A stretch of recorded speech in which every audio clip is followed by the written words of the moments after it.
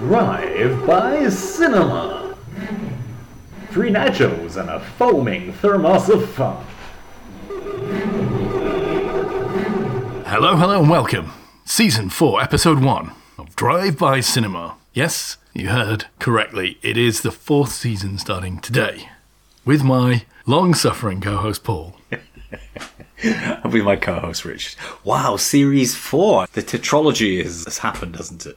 Every season we add is further and further away from the pandemic. Yeah, our reason for existence as a podcast is over the pale blue hills now, isn't it, really? But what is Drive-by Cinema, Paul? Perhaps we should explain it for the start of Season 4. I think it was formed at the beginning of the pandemic, wasn't it? As a reason to continue living, wasn't it? And reason to antagonistically force one another to watch movies on streaming platforms. And sometimes in the cinema, though. It's not common, is it, when the pandemic was on, you couldn't go out. Very uncommon. But we've been making up for it. But there's still so many films to watch on the streaming services. And what we like to do is do a drive-by. That is to say, we have a pass at speed on these movies, and we indiscriminately fire our opinions at everybody queuing to go in. And ignorances. We try to correct those, Paul, don't we? Well, you do. I'm just riding shotgun. I'm the responsible driver. Yeah, I've not been drinking. You probably have. Potentially, yes. I did have a correction from last season. Crikey, that's going back in the annals, isn't it? Is it something I said that's going to make me a social piranha? Maybe both of us, maybe just me. When we were talking about Oppenheimer, we were discussing our pre-movie meal at a Korean barbecue. Yeah, you say you never cook kimchi, but you can do, actually. That's right. Yes, you can. Apparently, you can cook kimchi. Apparently thank you for whosoever's correction that was. Oh, I researched it. I looked it up. I was curious. I thought, right, okay. Let's have a look at whether or not people can cook kimchi. And apparently it picks up the flavour on the barbecue of the cooked meat. So, who knew? In my mind, kimchi is always kind of an equivalent of coleslaw. It's like fermented cabbage. It serves as a side dish, isn't it? I think its use on the barbecue grill has been extemporised and now has become part of barbecue culture. But I would never think to put coleslaw on a barbecue. No. It wouldn't occur to me. It probably wouldn't be right, would it? I was calculating how many Korean canteen dishes I ate whilst I was in Korea. And I think I ate 2 a day pretty much. So I must have had over 1,000 canteen meals. All of which had, when you kimchi. Get on the metal tray that they serve canteen food on with the little dints to store various things. And, I've had cold kimchi 1,000 times. So I couldn't really ever conceive of eating hot kimchi. Where were you in Korea? Were you in prison in Korea? Eating off prison plates, whatever they are. No, I was just working there. And the thing is, in Korea, typically you eat in the company. Right. So any company's going to have a canteen, Yeah, okay. Yeah, I towards the end, because at the end of the contract, it was like, oh, you've got a month left. And I was like, yeah, do you mind if I go to Baskin Robbins every day instead? Because I really like Korean food, but, a year and a half's worth of Korean canteen food can get to anybody, can't it? Surely. Well, any canteen would get old quick, wouldn't it? But the only thing nearby, because, lunch was only 45 minutes, the only thing nearby was a Baskin Robbins, so... That's not really a very healthy way to eat lunch, is it? No, but really, really colourful ice cream. I did leave you with some homework Oh. for Lola, Paul. I don't know whether you did it. What? Yeah, you were making claims about whether or not they could have had FM radio. Oh, I did that. And actually, they didn't have... Well, the technology was there, but it certainly wasn't employed this side of the Atlantic, this side of the pond, until the 50s. Well, that's right, because we were busy, first of all, having a war, and second of all, cleaning up after a war. There was no one was going to go out and buy new FM transistor radios, were there? We had no commercial radio, so it was only really when the airwaves got chock-a-block that the need for FM became apparent. Oh, but the sound quality is so much better. Surely. Yeah, I'm not sure. I mean, when it first started, were we able to exploit that envelope of improved sound quality or not? I don't know. I'm sure that must have been one of the Key drivers. Exactly. You, to get people to buy new equipment, you'd have to give them a big advantage, wouldn't you? And FM is pretty good quality, isn't it, when it's properly tuned? Not that anyone would know these days. I mean, it seems unthinkable now, doesn't it, to actually tune a radio in. But on the internet, there's just those radio maps where they've got like every single radio station in the world, haven't they? You can effectively change your location and get local radio in different parts of the world. But I don't think it's broadcast, is it? It's all just through the Ethernet kind of stuff. Yeah, they're using. That's right. They're using. They're just sort of crowdsourcing all the different online streams. Yeah. Yeah, and putting them on a map, I suppose. However, I did spend a day or two just going through all the as many radio stations in the UK as I could, and there's just an astonishing number these days. What do you mean going through them? Were you listening to them? Yeah. Okay. It's really some really spacey stuff, like I don't know. Mostly Norfolk and places down there, kind of thing. There's just lots of 24 hours of wibbly noises, kind of stuff. It's interesting. But thousands of radio stations, legal radio stations in the UK. Are there still pirate radio stations? Again, it's probably. I mean, you do it online now, wouldn't you? A pirate radio. Yeah, exactly. I mean, these are just streaming services, aren't they? Yeah. Well, I don't know. Again, another correction. Are there still pirate radio stations in the UK? I don't know. Hey, Paul. Weirdly, even though this is a completely new season, yes, the movie that we chose last week happens to also have been a found footage movie. And so it does. Let's listen to the music, which, for all I know, for this new season, might have radically changed. I don't know.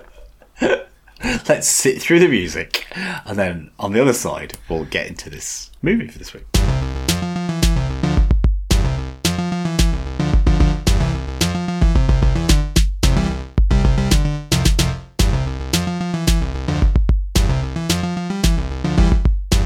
Ah, well, that's a comforting breath of fresh air, isn't it? To hear the same old music again.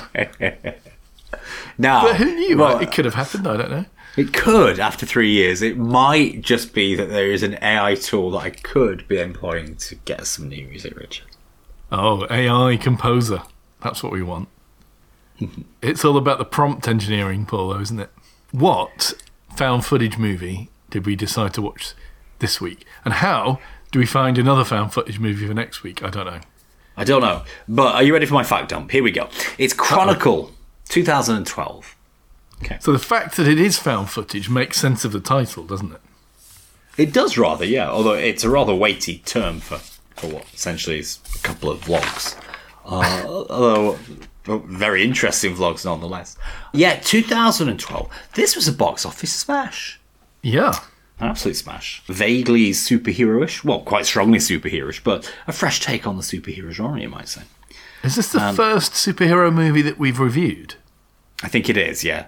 Except for maybe Captain Nova. We might share an allergy to some of the more recent kind of blockbusters. I like a good superhero movie, but I'm not sure there's that much to say about them. That's the problem. True. It's like rom-coms, isn't it? I mean, everybody enjoys a nice rom-com, but they're all the same, aren't they? Yeah, an absolute smash. But budget 15 million. It returned 126 at the box office, so very well done. And director, I was going to say, because of that success, the director Josh Trank, yeah, he went on to do other things, one of which kind of flopped and kind of near the end of his career, didn't it? Interestingly, although it's probably not time to get into it, but let's get into it anyway because we're starting on this. He co-wrote it with Max Landis, okay, yes. But he was brought on board because his first collaborator kind of dropped out, and that was Jeremy Slater, later of the Fabulous Four. So there we go. What's the Fabulous Four? I don't know. Apparently, it's a big movie. You mean the Fantastic Four? Yeah, the Fantastic Four. Sorry, I'm going to make a concerted effort to improve my writing. Okay, Yeah, okay, so obviously, his collaborator went on to huge things, yeah. Although he didn't actually take part in, it wasn't part of the final product that came out. No, but the Fantastic Four was the flop that Josh Trank was involved with. Oh, he was involved with it too? Oh, right, okay. Yeah. I mean, there have been several Fantastic Four movies, at least 2, if not 3, and they haven't done very well, generally. They're the sort of red-headed stepchild of the MCU. Max Landis, though, he's had some very unpleasant accusations levelled at him, hasn't he? I don't know. Wait a minute, have we reviewed one of his movies before? Max Landis? I'm not sure. Oh, okay. I mean, it's something you could have researched, Paul. But I wasn't aware. Josh Trank really threw him under a bus. He said, hearing these rumours, he thinks they're probably true, so you won't have anything more to do with him. I see. What's it about, Paul, then? What, the rumours or the movie? the movie. Right, it's all about Andrew, right? It centres around Andrew, who is... I mean, they look quite old for, senior high school students, but they are senior high school students. And it revolves around the trio of them, Andrew and Matt, who turns out to be his cousin, and a popular classmate, Steve Montgomery, who wants to be president or wants to get into politics, that kind of thing, a golden boy.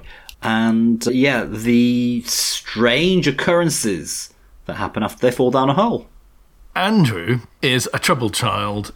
His father is a violent drunk, and he assaults his son on a regular basis, we must assume. No, I guess his father would try to justify this with the fact that his wife is seemingly terminally ill, yeah. Yeah, I guess she's got cancer, but could be some terminal disease in any event. And his dad was a firefighter, but he's had to retire from an injury. Yeah, he's on food stamps and benefits, looking after one from an injury, but now looking after Andrew's mum. Okay, so the whole situation isn't great for Andrew. And of course, because of the way medicine works in the United States, they can't afford the medication that his mum needs, which no doubt drives his father crazy with guilt, grief, upset. We're given a lot of really complex moral angles, aren't we, about the driving force of this movie, which is the fact that Andrew is suffering from domestic abuse from his father. Mm-hmm. And he doesn't have an easy time at school. He might be what is termed a loser or a misfit. His cousin is a more confident soul, isn't he? Has elected to take himself out of the high school popularity contest in a affected and self-conscious way, and is engaged with the philosophy of, I was going to say Schopenhauer, but it's Schopenhauer. Schopenhauer, yeah. Well, he's a philosopher, isn't he, it seems, or a wannabe philosopher. Yeah. Andrew's plan to protect himself from his father is the pretext for him having a video camera all the time. That's right, he's going to record it all. And he's bought an old-fashioned-y kind of slightly shonky video camera, a tough one though, and he's going to keep it on all the time to make sure anything his father does is recorded. Smart move. I mean, it's not a bad idea, is it? Until we get the opening scene where his dad's saying, open up this blooming door, and Andrew gets a crack round the head or something and gets told to finish his homework, and that's when Andrew turns to the camera and says, I'm going to record all this. The next day he gets a lift into school from his cousin Matt to do somewhat anachronistic kind of like vlog of school life that you think wouldn't be happening in 2012, but it's an old video camera, so why not do all things with it? And on the way, in the car, they listen to Jessie J. They do, yeah, and Matt Price has talent. That's right, Matt has talent to be like a carpool singer, doesn't he? I really like Jessie J's song, Price Tag. It's good. I think I should put it on the start of season 4. Worth reminding people, there is a Spotify playlist with songs related to the movies that we've reviewed through 4 seasons now. Yeah, I'll maybe pop Price Tag on the end of the playlist. What do you think? Absolutely. You've never listened to it, have you, Paul? I haven't, no. No. Anyway, sorry. So, yeah, I mean, he has a bad day at school, doesn't he? His cousin is just bunking off and he says, I'll pick you up later. His camera gets thrown around, doesn't get broken.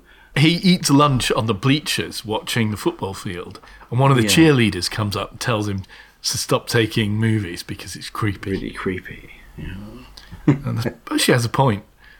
2012, I guess not everybody was always videoing themselves for TikTok, were they?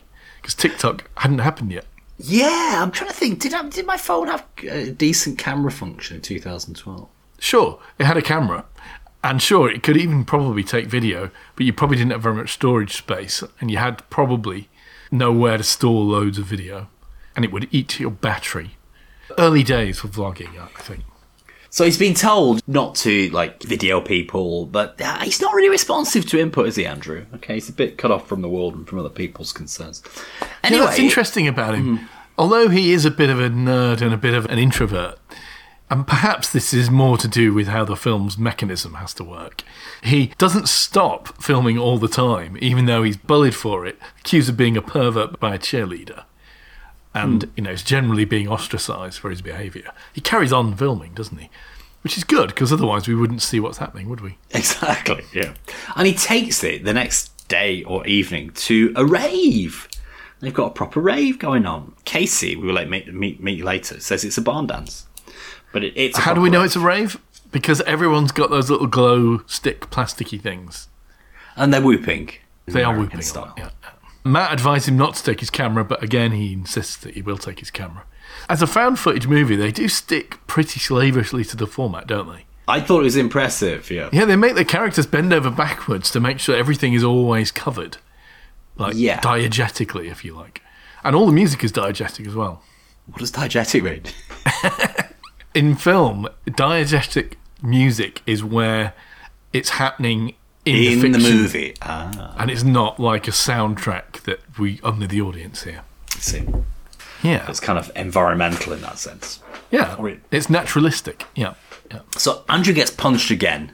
Although he gets punched this time for videotaping girls in the rave, which prompts him to leave and take a breather outside. They do spot another camera person, don't they? There's a girl Casey, there. yeah, but she gets the pass, doesn't she? She's really cool, isn't she? She's a properly cool camera person. And she really does vlog her life. Again, she's a pioneer in that sense. Pioneer, definitely. Well done, Casey. Andrew has to go outside to clean his camera lens. That's what he goes outside for. And probably to take a breather because he just got thumped. Matt is trying to get off with Casey, but not very well. He has a quote. He says that Young said parties are just people seeking widespread validation. Oh, Young. Yeah. Oh. It doesn't really impress Casey, does it? It doesn't. No. It doesn't at all, in actual fact. I mean, she's a bit of a sass, isn't she? Has to be said. Yeah, I think Young's probably right, though, in that sense. Bit of a trivial point to make, but... I think Casey makes a point. Oh, right, okay, too cool for school, but yet here you are. Which is fair. But this is all engineered so that we can meet Steve, who's outside, isn't it? Steve comes to ask Andrew if he'll come and film something that he and Matt have found in the woods. And Andrew's like, do I know you? Because, Steve's like the golden boy. And also, what the hell were you and Steve doing out here in the woods? Which was a bit weird, wasn't it? I thought there was going to be like a homoerotic kind of overtone. But they've discovered something, so... Never really got to the bottom of it. Maybe they were doing drugs or something in the woods. That would make sense. Didn't they say they discovered it before or something? What we're about to find out. They implied that more people had seen... Let's cut to the chase here. What he leads them to is just a hole in the ground. There's a hole in the ground, yeah. It's honestly not that impressive, and I don't know why everyone was getting so excited about it. But Steve's a nice guy. He's really friendly, because he doesn't need to take Andrew under his wing, but he knows that Andrew is probably Matt, his mate's cousin.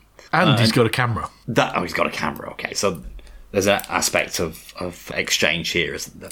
Okay, but, Steve's like, I remember you. I've got a great name for faces. You're Andrew, aren't you? So he takes Andrew to photograph the magical hole.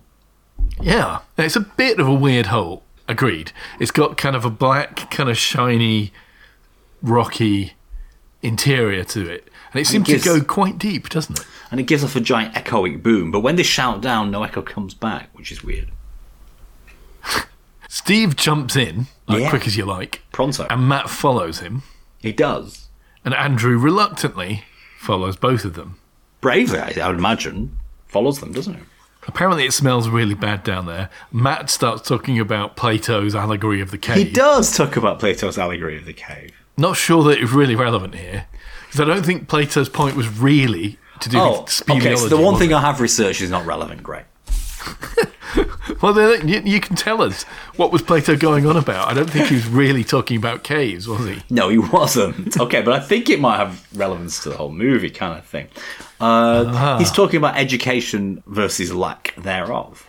Really? What, the shadows on the wall of the cave stuff? Well, there's a fire in the cave, and there are prisoners chained to the wall and facing the wall, and their only perception of what's happening is the shadows cast on the wall by the flames of the fire. I assumed it's talking about the impoverishment of our perceptual experience. Perceptual experience, yeah. Okay. But for Plato, there's a higher level of representation, because this is imperfect representation of our world, and that boils down to the natural sciences, mass geometry and logic, and the theory of forms, which I didn't look into. Plato's famous for his solids, isn't he? The 6 Platonic solids? Is that right? Is he? The tetrahedron, the cube, the octahedron, the duodecahedron, and the isosahedron. That's 5. Yeah, 5 Platonic solids. Let's go with that. Well, he did well, didn't he? Yeah, good job, Plato. Very well done. Yeah, I'm not really sure what it's going to do with the cave, but I think it might have to do with being able to sense more about reality than what we commonly can do, which might be a theme in a superhero movie. Anyway, pretty cut to the chase. They get to a large kind of spider web of entangled luminescent dendrites, don't they?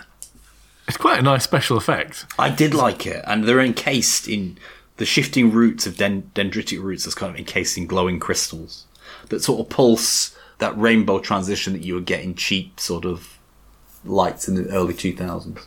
And of course, Steve goes right ahead and touches it. He does. Doesn't know what it is, but there you go. Gets a nosebleed. He does. He gets a nosebleed. I think they all get nosebleeds. And then it all goes crazy. Yeah, everything warps, and we cut to black, don't we? Quite impressively, I thought. I was like, whoa, what's going on here? Oh, they're dead. Surely not. I think the camera cuts out, doesn't it? It's like the camera is being affected. So we lose the image, don't we, as the audience?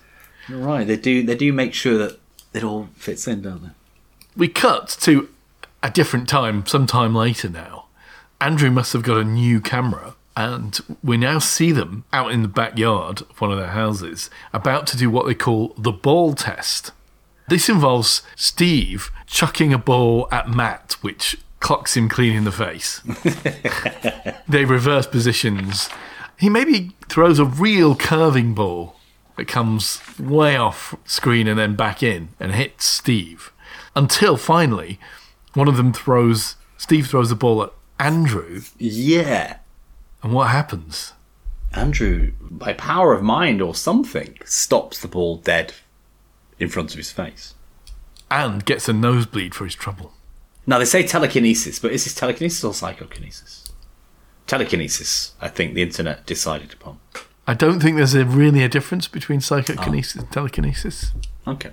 In both cases, it's moving things with the mind remotely, isn't it? Yeah, I don't know where Bing's getting its information from, because point 6 on Bing was saying, it said you can't change form with one of them, and I thought, don't know about that. What? Yeah, I think it had taken a variety of sources for its information. So let's say telekinesis, yeah. By the way, pretty good special effects here, I thought. Yeah. Really kind of understated, because it's a shot that they're doing, from a video camera. Mm-hmm. So you're not getting cuts, close-ups or any of the normal film vocabulary of film, where they change shots or they zoom in or they get a close-up shot. So you're seeing it as you would see it if someone was filming it in the back garden with a, smartphone or a handy cam, aren't you? You're seeing like a weird paranormal event. Like Paranormal Activity, which is another found footage film, I suppose. It's quite an authentic experience. So we'll see the beginning of superpowers, but in a very natural kind of backyard. Muted colours of the Pacific Northwest, yeah. Because here's another connection, Paul. A recent film that we watched was set in the same region. What film was that? What film was set in Seattle? Or it's environs? It was. I don't know. Let me help you out. It was Safety Not Guaranteed, the one with Aubrey Plaza, the time travelling guy. It was just last month, Paul. Enlighten me. You know, there's an advert in a newspaper. Oh, yeah. Was that set in Seattle? Yeah, that was set in Seattle, as was this film. Although it is set in Seattle, is actually filmed mostly in Cape Town, apparently. Whoa. Yeah, apparently it was cheaper to ship a load of American cars to South Africa. Whoa. That's tax breaks for you. So we get an indication that Andrew maybe has more of the power, doesn't he? Or he's more precocious in taking on board the powers that the Whole has given them. Well, they play with Lego, don't they, next? Or it Legos. Is Lego blocks, yeah. Legos, as the Americans say. And Andrew managed to build an entire model of the Space Needle with his mind alone. Yeah, Andrew is really good at this. And then they pontificate. Is it the radiation? Is this the government? Shall we go in the hole again? And they decide to go in the hole again, but it's filled in. It's been filled in. And when they're there, the police arrive. Lots of police and a helicopter arrives. And they say, you can't be there. Ground's unstable. So they buzz off. Now, Andrew's very self-involved. And although his father is really awful to him, he's not that close to his mum, is he? He's not really... I mean, she's there on her deathbed. And we don't really see Andrew tending to her, taking care of her. However, he's not doting over her, no. No, that's true. It's not. He's taken her out in a wheelchair to the docks. Right. And Mum says, I need you to say this for me. You're stronger than this. And he willfully misinterprets it as saying, I am stronger than this, doesn't he? Because I think what Mum wants him to say is... Oh, I didn't notice that. Yeah, I think what Mum wants to say is, Mum, you're stronger than this. And he doesn't. He just says, I'm stronger than this. So we get an idea that although Andrew's been through a lot, he's kind of... You think the seeds of evil are within him? Yeah. Like there's a certain callousness to him already, isn't there? Another important thing happens as well about now, which is that Andrew learns how to hold his camera up with telekinesis. He does, yeah. Which is possibly the most contrived found footage device, isn't it? So they can do beautiful pan shots, yeah. Yeah, and now they can have all three of them in shot. Simply through the power of the mind. Hey, you know, fake it till you make it. I mean, why not? Matt, meanwhile, he doesn't have such lofty or artistic goals. He's getting a leaf blower to blow the skirts of the girls at school up. We got a bit of leaf blowing up skirting. In fact, now we get a really fun montage. It exploded into fun, didn't it, about them and their developing Harry Potter powers kind of thing. They go to the toy store, don't they? Their mind meld, yeah. They talk about, you know, it's like getting your body fit. You've got to get your brain fit. Yeah, Toy Store is the source of maybe 3 or 4 of these little skits. Yeah, they're like picking up teddy bears and stuff and making them dance for little kids and pulling someone's shopping trolley away from them. Shopping cart, as they would say. But it culminates in Andrew kind of smacking someone, doesn't it? Or he uses his power on a person. And he was trying to get the chewing gum out of the guy's mouth. Ah, yeah, that's it. But it goes a bit wrong, I think. Not intentionally. They retreat back to home base, and then they practice stabbing each other's hands with forks and avoiding being impaled. Yeah, I suppose the idea is that you can shield yourself with your telekinetic ability. So we can see their powers growing steadily to the extent that they're now in a parking lot and Steve manages to move a parked BMW. Yeah, the woman who parked it comes back not knowing exactly where it was, or it was just behind her. I'm not sure I would remember if I found my car in a different row. Whatever happened, like, I don't know, late 80s, 90s, like any sort of like provincial car park had like apple, grape, orange levels instead of like 1, 2, 3, 4. What? Yeah, like, you know, kindergarten classes weren't called class 1, class 2, class 3. They're called class apple, class grape, class whatever. You're saying this happened in car parks? Car parks, yeah. Instead of going to like in the story United 4, Kingdom. Yeah, instead of going to story 4, you go to story grape or story apple, you know, or that kind of thing. It was a common thing in 3 or 4, yeah, where I lived. No. Yeah, colour coded too, like red apple level, like green grape level. Were you in a pedal car, Paul, when you were doing this? Green grape level, like orange level. So it was easy to remember which level you're on. Did you have a little trailer behind your little pedal car? Or all your stuff? A little Tonka trailer.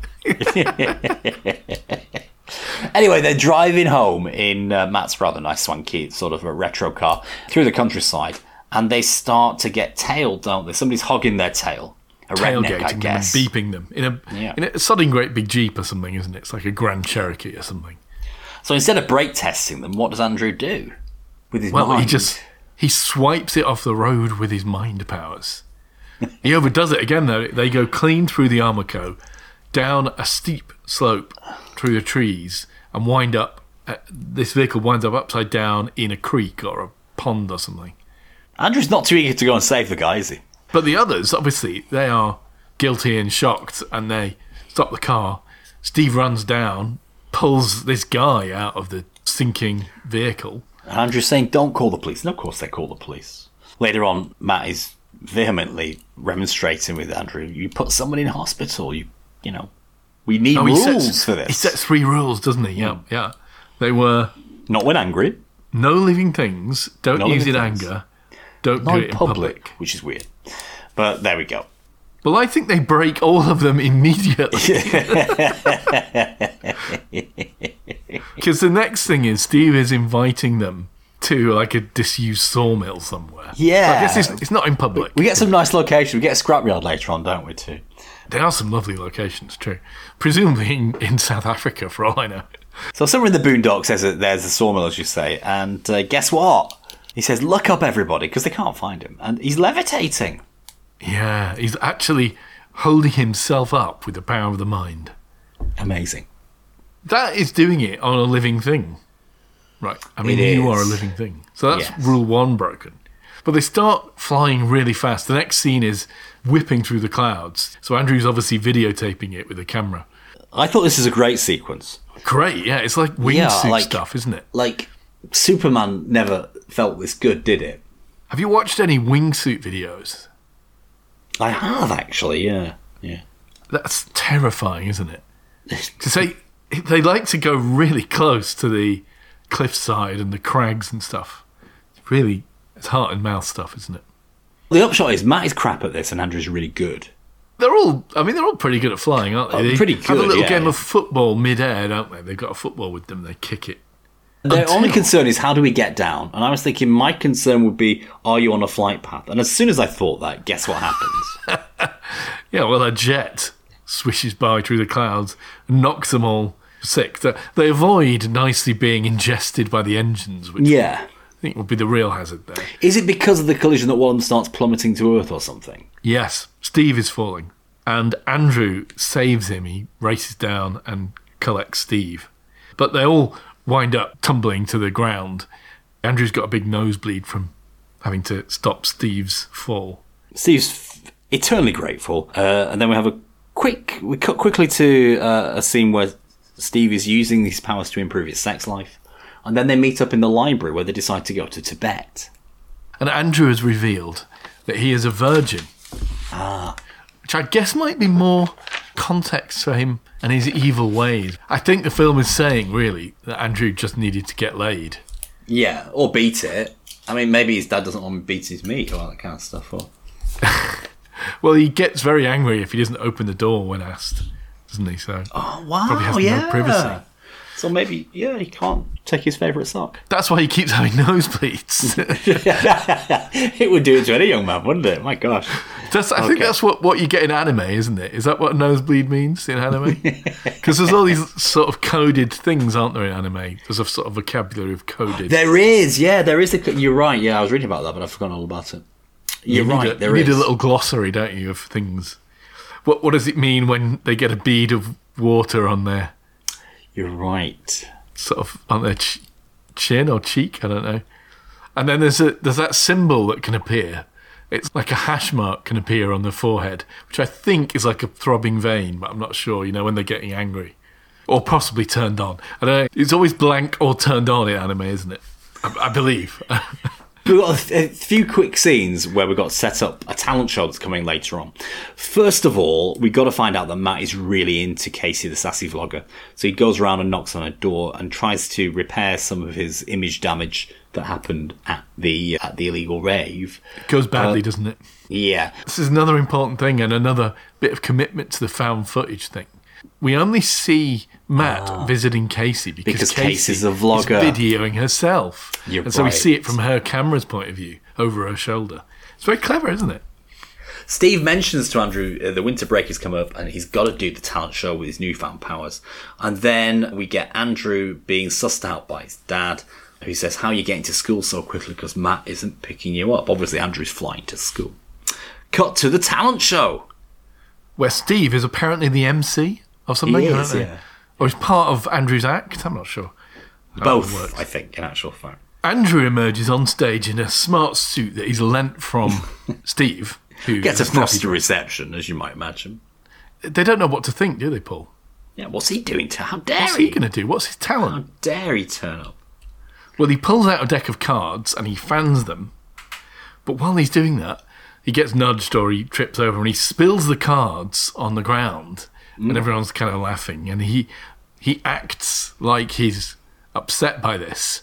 And then he nonchalantly levitates all the cards back into his hand to the rapturous response from the audience. Then juggles balls and makes them float in the air, and then tightrope walks. I'm not sure that was that impressive. Is that tightrope walking or is that slackline walking? I don't know. Do you know the difference? Well, one's tight and one's slack. Slack, yeah. Yeah. So I'm not sure he got the order of impressiveness in his act correct, but nonetheless, he's won over, it seems, the entire school year. Yeah. But I think he gets a sense now these nascent powers can change his world, can't they? And on the way to the after-show party, Matt gives him a foreshadowy style warning about hubris. Yeah, an opposite piece of advice. Letting stuff go to your head. Hubris is So the yeah, beginning of your Steve's downfall. thrown this giant after-show party. I don't know whose house it is. Is that Steve's house? I don't know. Maybe, perhaps. I think it probably is, isn't it? It's a great big house anyway. At this party, a girl with red hair flirts with Andrew, invites him to play beer pong, which of course he's supernaturally good at. With red solo cups, yeah. With red solo cups. When he wins the beer pong, she snogs him, Yeah. and obviously, ultimately, she's going to take Invite him him upstairs. upstairs, kind of thing. yeah. And Casey is being quite nice to Matt, even though he's kind of flunked twice now. They have a mutual vlog moment, don't they? When they're Isn't it? vlogging each other. He hands the cam to his friend Steve. Andrew hands the cam over as he goes upstairs. But then Steve follows him his up. sherry, yeah, to wet his whistle. And as he goes upstairs, the redhead girl is coming out, distraught, covered in vomit. He finds Andrew there with his pants down. Clearly, he'd been sick on the girl whilst she was trying to give him a blowjob. I see. Yeah, no, I completely misinterpreted that scene. Really? Well, you tell me what you thought was going on. I thought that him having gone down the hole made him ejaculate green. Him having gone down what hole? Well, him having gone down the original mysterious hole in the forest made him, ejaculate green, and that had repulsed him. No, Paul, it was quite simple. He'd been drinking and he said he doesn't drink. And he wasn't used to the yes. alcohol. He was feeling queasy, and the intense feelings of the arousal. His head was swimming dizzily because And of the arousal. he was sick on him. Yeah. Andrew's kind of humiliated, isn't he? And we see him next at home, videoing himself, And playing the with a dad scene. spider. Yeah. He's playing with a spider. Yeah. And he makes it levitate and for a moment. Good if And then- later on there was a Ziggy Stardust song to go with this spider, wouldn't it? Oh, there is! He pulls the spider apart with his mental powers, dismantles it. Andrew is really concerned because his mum's got no medicine, so he's shouting for his dad, where the hell are you? Dad is busy rifling through Andrew's bedroom. He's found his camera. Found his $500 camera. What the hell have you got this expensive camera for when Andrew's I'm concern scraping is, money have together? you watched any of it? He's obviously watched a bit of it and not found the footage of superhero action. Yeah. And we get a fight, don't we? His dad goes for him, but this time Andrew fights back and actually uses his powers and he throws his dad onto the ground, doesn't he? Now, this is the second time that they get a mutual bat signal nosebleed, don't they? Oh, yeah, that's right. Whenever Andrew gets these sort of superpower rages, the other boys suddenly develop nosebleeds. And Matt's learned to recognise this as the bat signal. Well, Steve finds him, though. I don't know about Matt. Steve finds Andrew floating in a storm cloud above the city. And Andrew's anger just erupts into the storm, doesn't it? And a lightning stroke interrupts the camera. It goes black. And again, there's now a pause in time, presumably. Because the next thing we see is images of a funeral. We don't even know whose funeral it is. But it transpires. Steve. Yeah. Steve apparently was found dead, hit by lightning. Matt confronts Andrew. He knows that it's all to do with Andrew's inability to corral his newfound powers. And Andrew is guilty. He's apologising to Steve's grave for accidentally killing him. Obviously, it was his good friend. One of his few friends, let's face it. Arguably, since Matt is his cousin, this is his only real friend. Yeah. Anyway, back to life, back to reality. He's going back to school, and you might think he'd experienced some newfound popularity, but no. Okay, word's got around about the vomit blowjob or whatever. And the redhead girl is there, and she's laughing and giggling with her friends. Oh dear. And then the bully comes Wayne. back at him. Yeah. Wayne, you know his name? Yeah. You got all these guys pegged. Paul knows every bully in every movie. I'm going to do some kick-ass action here. So anyway, Wayne is mocking him, and Andrew just loses it, doesn't he? Obviously, his anger management issues are out of control, and he pulls out 3 of the bully's teeth from across the way there. Poor Wayne. And that would be bad enough, but then we see him, Andrew, in the toilets, regarding the teeth that he's pulled out and how he did it, and thinking about why some of them broke and one of them came out cleanly and stuff. And it's quite a creepy scene, isn't it? It's showing that he's a bit of a psychopath, really, isn't it? Well, he comes out with his apex predator theory, doesn't he? But I think this is at the scrapyard. Yeah, the next scene is in a junkyard, Paul, as they call them in the United States. And in the background, there's another rusty vehicle. A lion does not feel guilty when it kills a gazelle. We do not feel guilty when we crush a fly. So it's all this kind of evolutionary survival of the fittest stuff, and he's obviously seeing himself as an apex predator. And as he reaches the culmination of his soliloquy, he grips his hand, and the car in the background crushes. Battle of the Machines. Hey, Sarah might need his help. So, Paul, how do you think they did that scene? Not sure. You think it was CGI? I don't know, actually. I mean, it was also naturalistic. I never really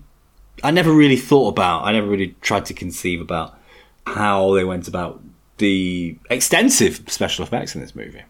Which were generally really good. This was actually, I mean, when I saw it, I thought, wow, that's some cool CGI that they've done there. But in fact, they did it with a car, and they got a load of hydraulic things to suck the panels in at the right time. So it was done for real. It was really cool. No. Andrew's mum is, well, I mean, she's on her last legs, isn't she? She's having real difficulty breathing. They can't afford the medicine. I think it's come to a point.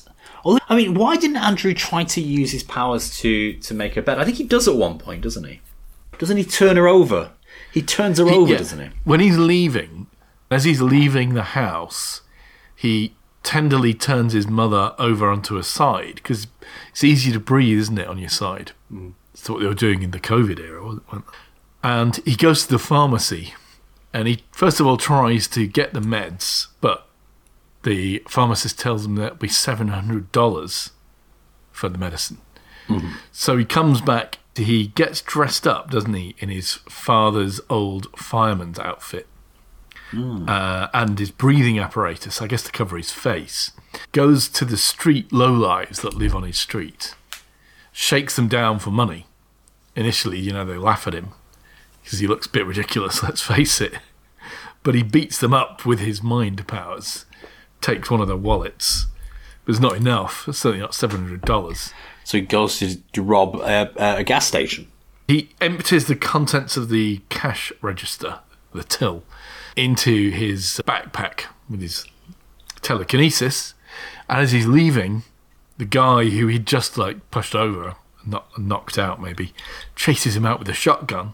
He fires at Andrew on the station forecourt and ignites the petrol fumes, and a massive ball of fire erupts. Mostly because Andrew heard the sound and diverted the gun away as it was firing into a petrol pump. Is that right? Oh, is that what happened? Oh, okay. Okay, it makes more sense. Well, there's a big explosion.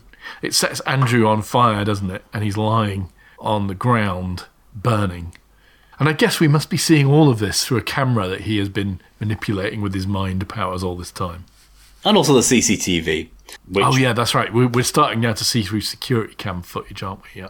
Which leads the police to put him under arrest in a hospital. He winds up in hospital with his dad weeping on his bed, and his dad is saying that his mother is dead now.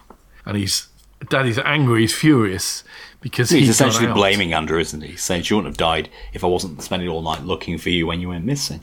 That's right, yeah. We then switch to security cam footage from the hospital security desk. Not before we've heard on the ECG scan his heart rate, or whatever he's monitoring, showing increasing signs of agitation whilst being shouted at by his dad. So we know he's getting angry. He's getting angry, yeah. And suddenly the windows explode in that room on the security cam footage. Well, it's okay, because Matt's got a nosebleed, so that's the bat signal, isn't it? Matt's with Casey, isn't he? And they've been getting on very well together. Really well. But they see now on the TV, on the news, a news flash, that there has been a bomb in the city centre in the hospital. And you see pictures of the hospital sort of block quite a tall building, and there's smoke pouring out of one of the windows. Matt knows immediately what's going on, I think, or that... Yeah, I think Matt's at this point, he's in a quandary. He's looking up there, and I think he realised he's got to reveal his powers in front of people if he's going to have to stop Andrew doing what he's about to do, which is obviously he's about to levitate his dad out of the hospital, flaming hospital window and drop him to the ground. Matt has driven to the hospital with Casey, and he's looking up at this scene when Andrew flies out holding his own father and drops him. Of course, Matt shoots up and catches Andrew's father. We go full superhero mode, don't we? Here we get a really nice mid-air battle, don't we? Oh yeah, this is superheroes having a fight mode, isn't it? Supervillain versus superhero. Matt jumps in his car. A helicopter gets sort of thrown at the car from somewhere unseen at that point. Casey's, of course, filming this in her vlogger mode. Andrew is attacking them, picking cars up. He pops their car on top of the Seattle Space Needle. Shout out to Seattle. Matt and Andrew have this face-off, don't they? Yeah, Matt, the mid-air negotiator. Well done. I'm trying to talk him down. Again, a little bit more found footage mechanism going on here, because as Andrew's hovering next to the Space Needle, obviously there's loads of tourists in the gallery and the revolving restaurant stuff. And they're all looking out of the window at this floating man. And he uses his powers, he breaks all the windows, and he brings all of the phones and the cams, the camcorders and whatever else that they've got. And he surrounds himself with them so everyone can see him. Even though he's in a hospital gown and I am an apex predator. He launches himself one final time. Matt, and they collapse on the ground, don't they, somehow? Yeah, they wind up on the ground, surrounded. Andrew is knocking the cops back in his rage. Now, I thought, is this going to revolve around that kind of thing? I don't know what era of movie it was, where somebody's in disguise and the police face who they think the villain is and somebody disguises the villain. They don't know who to shoot. I mean, at this point, you've got two people with superpowers. And I thought, they're gonna shoot Matt instead of Andrew, and it's all going to end horribly. But they don't. Well, they do, don't they? They shoot Matt. They shoot his finger off, don't they? They shoot him a little bit. Yeah, but as he's got his hands up and he's lying on the ground, I mean, he's not the one really they should be shooting, is it? So we do go down that path a little bit. But Andrew's just behaving terribly, isn't he? So I think it's obvious to the encorded sort of SWAT team that it is Andrew they need to be concerned with. Matt ends the fight. There's a statue that they've wound up next to of like a Native American, I think, holding a spear, a bronze statue.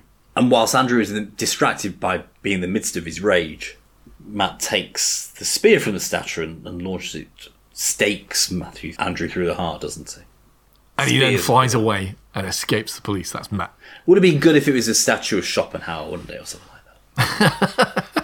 Coming full circle.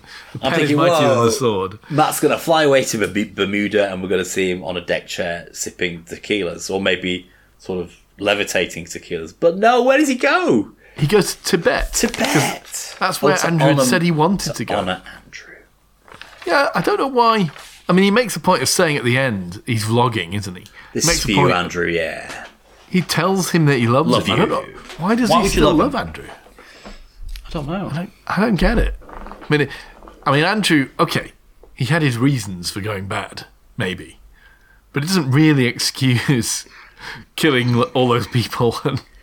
Well, just omnipotent rage, isn't it, you know? So there we are. Found footage, superhero, crossover. What did you think, Paul? I was really, really impressed by this. Like, I wasn't at the beginning. I was thinking, oh, God, this is going to be lame. But then it quickly ramps up, doesn't it? And one, I think it's a really good decision. It was really light-hearted for, you know, the first 20 or 30 minutes. And I kind of like that slide into, well, depraved behaviour, really. It was good. Yeah, I just enjoyed it generally. I was surprised by it. I found it immensely fresh, even now, 10 years later. I really like the Seattle setting. I think we should see more movies set in Seattle. You know, because it's got all this rainy kind of gloominess to it, doesn't it? Yeah, contextual superhero action, I think, is something that we need more of. You know, fewer spangly suits, more like amazing superhero or superpowers being demonstrated in bad weather, definitely.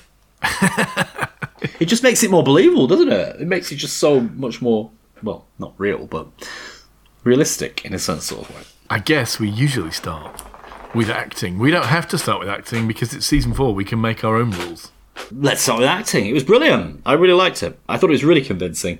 I thought Andrew as the apple going bad wasn't overdone necessarily. You know, he's just quietly dodgy, isn't he, all the way through, but progressively more so, until he peels off his layers and reveals the raging demigod inside. Yeah, so I thought it was all really convincing, the acting. And, you know, the usual skewering of high school vanities and that kind of thing in the background. So, yeah, all really well acted. I gave it, what did I give it? I gave it an 8, I think, for acting. What do you think, Rich? Yeah, I liked it also. And they mostly gone on to do pretty decent things. Michael B. Jordan, the guy who plays Steve, he was in a load of stuff. I think he was in Black Panther, wasn't he? I think he was Kilgore, whatever he's called. Sorry, Killmonger in Black Panther. Yeah, I'll give it an 8. It's good. How about the plot and screenplay? Plot and screenplay. I mean, it's kind of fresh, especially in 2012. It was a kind of fresh take on superhero stuff, wasn't it? In a way, it's become a bit of a cliche now. What would superheroes really be like? Well, you know, they'd be dicks, wouldn't they? The one philosopher these guys were so much more mortal, weren't they, than typical superheroes? They only had one power, and that was it, and they were just flesh and blood apart from that. So I thought it was great, you know. The one philosopher that Matt never mentioned was Nietzsche, wasn't it? Well, that was it, you know. Are we supposed to have come to that conclusion ourselves? Maybe he hadn't got rid, as an 18-year-old, hadn't got around to reading Nietzsche. It's talking about willpower, you know, evolving beyond emotions and that kind of stuff. Yeah, so Nietzsche would be the obvious choice, wouldn't it? But, yeah. Writer's fun, I thought, at times. Okay, I really like the fun aspect of this. And playful but thoughtful was my other observation. So, yeah, and a big upmark for the fact they use each other's names several hundred times in the movie. So we know who they are. Know who they are. I mean, I liked the way Andrew, as a villain, which is what he ultimately is, he is given a reason for being villainous. And it's not just that his father was beating him, but that his father was, you know, out of a job, had no money, his wife is dying.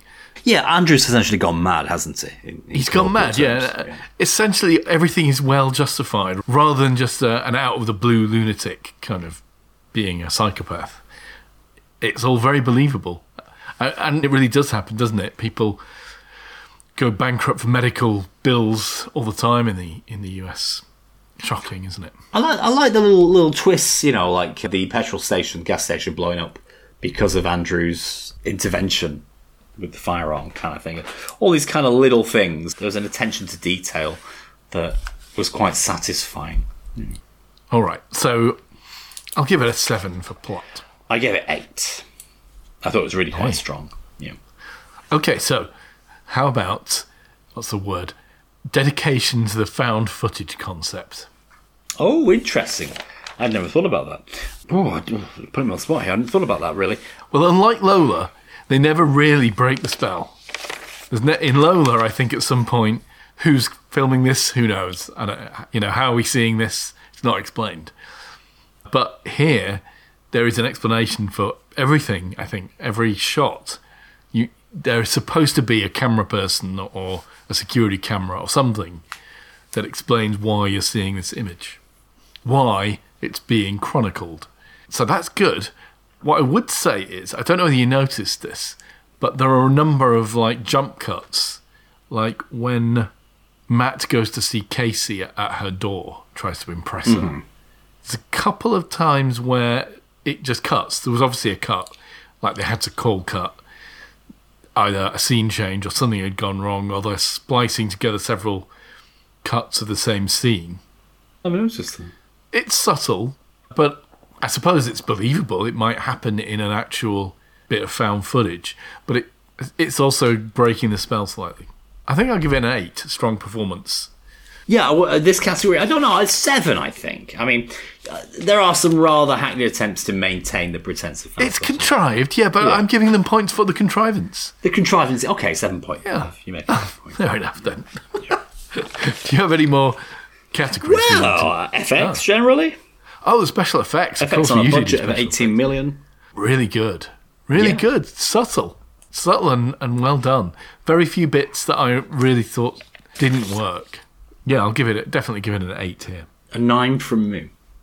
Oh. Generally speaking, I have to think, where has this movie been hiding? Because it did well at the box office, but then did it disappear? I mean, it's not become a cult classic, has it? It's really fresh. It's a wonderful take on the superhero genre, and full of intricacies and details that make it really pleasing to watch. Hey, all of that said, it feels like a story that's now been told and retold. And maybe 10 years ago it might have seen... I mean, it's a little bit like The Watchmen, isn't it? Talking about the reality of superheroes. Yeah. I don't know. I'll give it a 7. Oh, I was much more impressed with this. Technically, it's very well made, but I'm not sure it's saying anything really new. No, it isn't, but I think it's accomplished at what it does. And a grainy take on superpowers, always welcome in my book. I have to go overall score of 9 on this.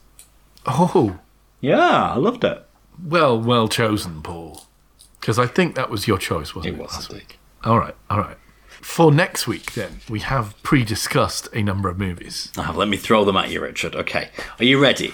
Okay. Yes. The first one is White Settlers. Intriguing. Okay. 2014, I think. Okay. About people moving to Scotland and becoming something like crofters. Okay. White Settlers. Okay. Can I read my writing? Power of the Dog. 2021. Don't really know much about that. Well, it's a Western, Paul. Last week, I think it was last week, you were talking about the fact that we haven't really done any Westerns. Semi-requested a Western, you're right. Yeah. So I added a Western. I don't think it's an ordinary Western, though. I think it might be quite surprising. It's to do with winning over somebody's love or something like that, I think. Okay. Ash Grove, 2022, recent, but not found footage, I don't think. I failed to wheedle in or work in any found footage movies for next time, if we were to continue in this vein. They're your choices, Rich. Of those three, Paul, I think, the Western, The Power of the Dog, is about to be removed from Netflix in the United Kingdom. Oh dear.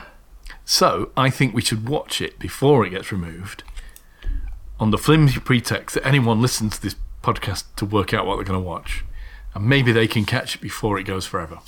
Power of the Dog it is, then. The Power of the Dog, starring Benedict Cumberbatch. Really? Wow. Yeah. So, that will be next week's film for the second episode of Season 4 of Drive-By Cinema. Thank you for listening. Ciao for now. See you on the next one. Goodbye. Bye.